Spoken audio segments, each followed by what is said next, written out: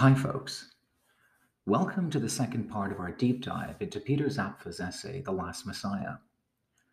To recapitulate, in the last episode, we discussed some of Zapffe's points on man's inability to confront consciousness and the terrifying questions of nothingness, meaninglessness, and annihilation that consciousness generates.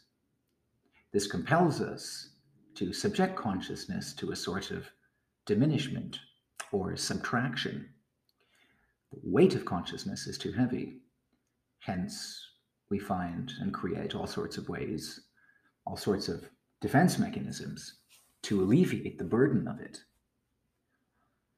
Zapffe outlines 4 types of suppression mechanisms. They are isolation, attachment, diversion, and sublimation. Isolation for Zapffe is the rejection of disturbing and destructive thoughts or feelings. He gives us the example of doctors. They have an eye to self-protection. They see only the technical side of their profession. There is no possibility that their encountering of a dead body will elicit any questions around nothingness or annihilation. Their technical training has ensured this. In our daily social life, we have several unwritten rules to conceal our existential condition from one another. We do this with children. They are shielded from the terrifying questions of existence. We preserve their illusions until they are strong enough to lose them. The mechanism of attachment operates by giving children and us a close sense of community and family. These bonds are designed to stave off cosmic loneliness through the security that relationships provide. Later in life, for the child, as adulthood approaches, he realizes that these safe attachments are just as accidental and transient as any other. If an attachment does not take, the crisis may become life-threatening or result in what Zapffe calls an attachment paralysis. Here, one clings to dead values and relationships that no longer have any real purchase in the life of an individual. The result is permanent insecurity. The civilizational heroes of our time are those that have set up a bulwark against the great disillusion of life. They help us build a certain necessity around our lives. Children, families, lovers, communities, all fortifications against the inexorable assault of consciousness against us. Inherited social and cultural institutions give us templates of meaning around and in which we build a basic identity. These templates create space for acceptable conscious activity, enough to believe in some of our defenses and lies, but not enough to liberate consciousness towards meaningfully engaging with questions around our existential condition. Zapffe argues that our personalities, as a result, have stopped developing. They rest on the inherited cultural foundations of these templates: God, the church, the state, morality, destiny, the laws of life, and so on. For Zapffe, the closer a norm lies to the template, the more dangerous it is to disturb it. We have built elaborate, logical superstructures around our templates of meaning. When one superstructure collides with another, we see through the nature of our norms. We see that they are fictions. When the irrelevance of one norm is detected, there is an immediate need to replace it with another. This is the basis of all conflict in human history, states Zapffe. Norms lie across a great chain, all designed to bind life inside an enclave of redacted and limited consciousness. Some nodes on the great chain of normativity play an especially important role in limiting consciousness, redacting it or subtracting it. When one of these nodes crack, There is a break in the chain. What induces it? When the limits of our norms are tested by personal behavior, mild swearing, social drinking, vulgar behavior. Through these behaviors, the binds of the great chain are slowly released. Once they snap, well, it is at this point that an abyss of hell gapes at us from below. In other words, we are being released from our social conditioning.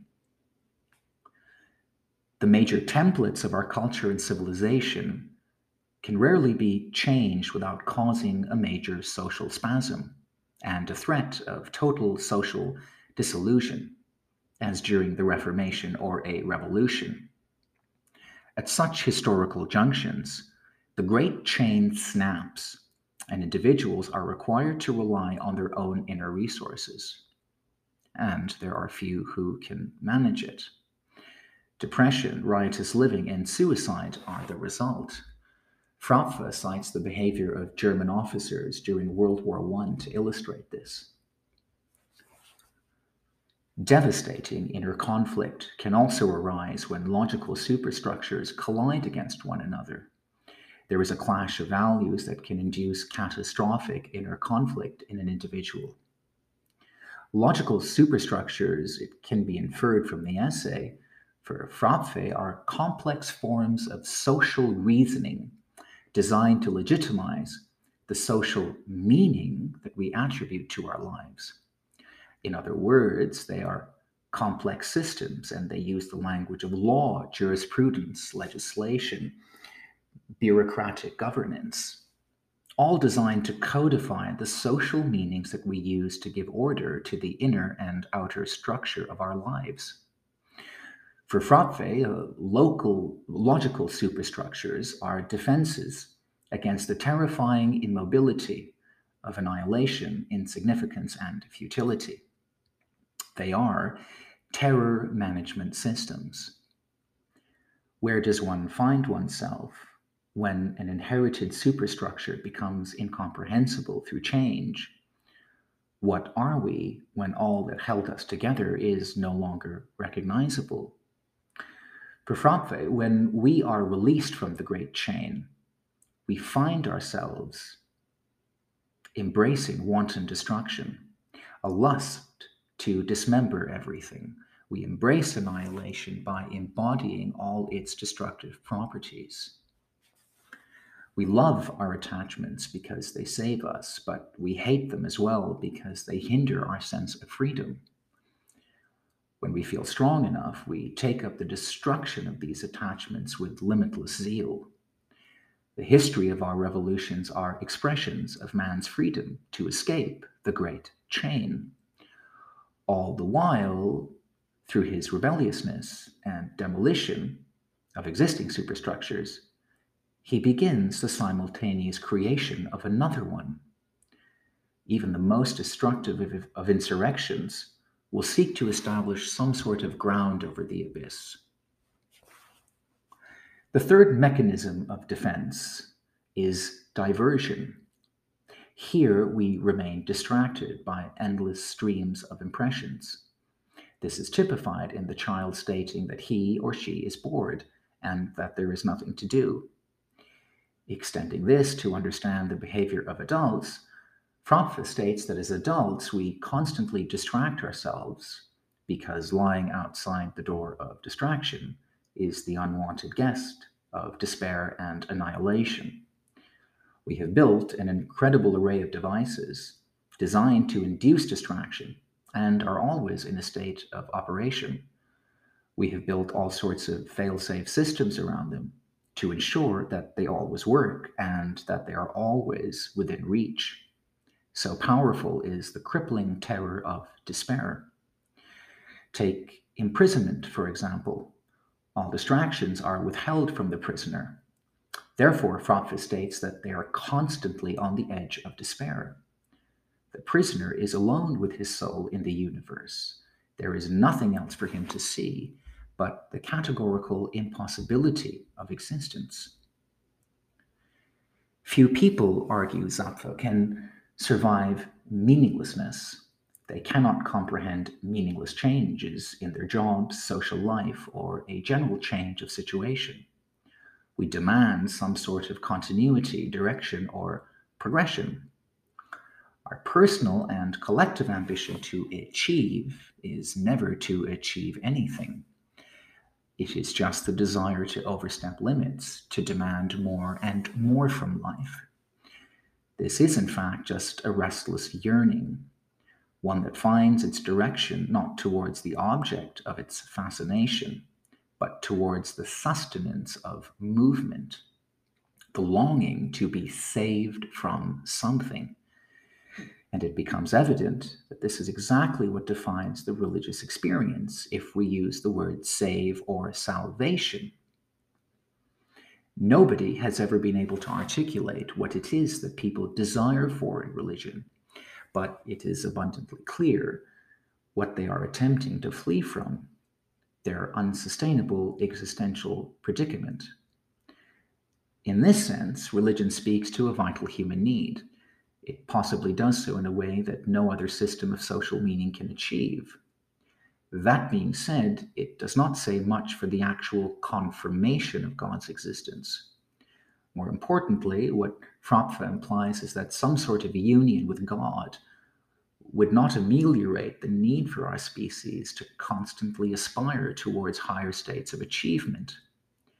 Would it not be ironic that even in heaven we would still harbor the desire to be saved from something?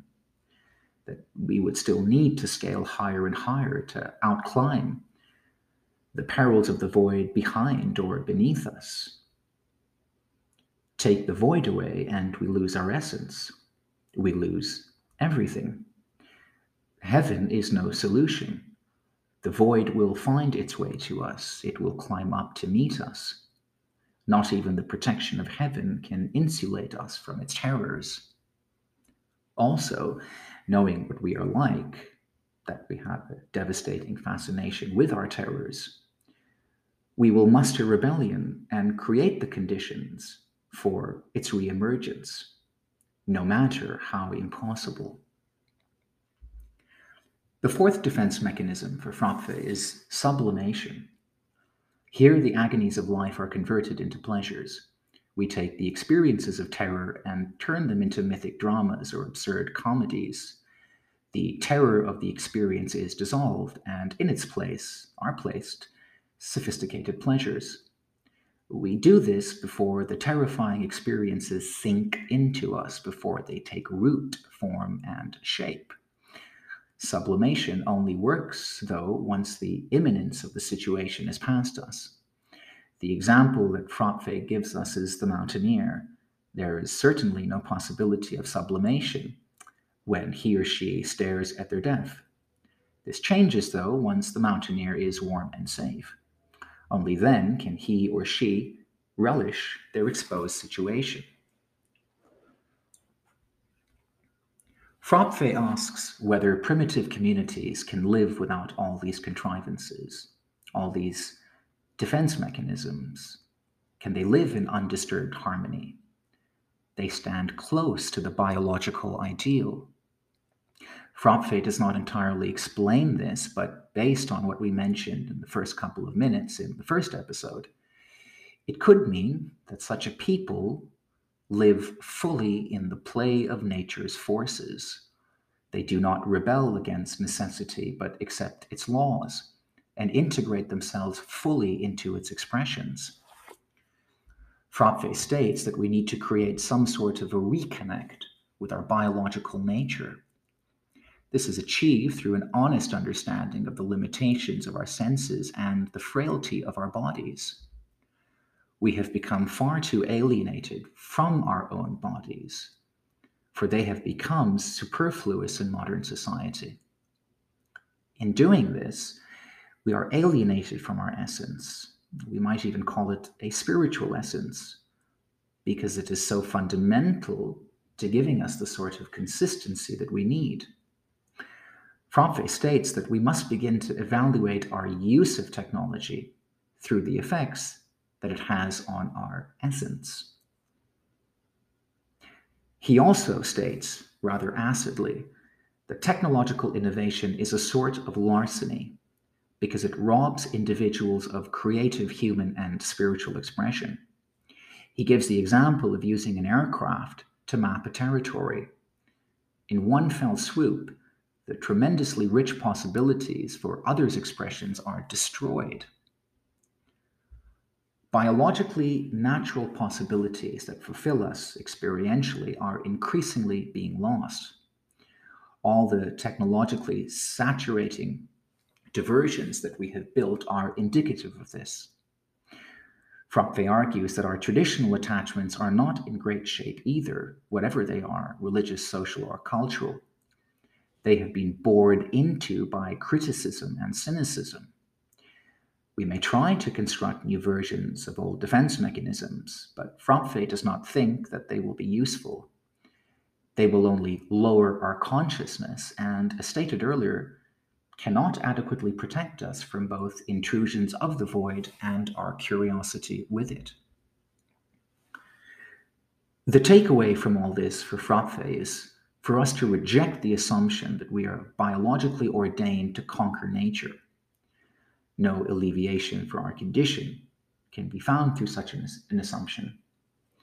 We must rethink our need to look for messiahs and also rethink our need to fanatically fumble towards hallucinatory dreams of salvation. We must embrace the inevitable conclusion of life. In doing so, we can assuage the pathological anxieties that are the result of such an awareness.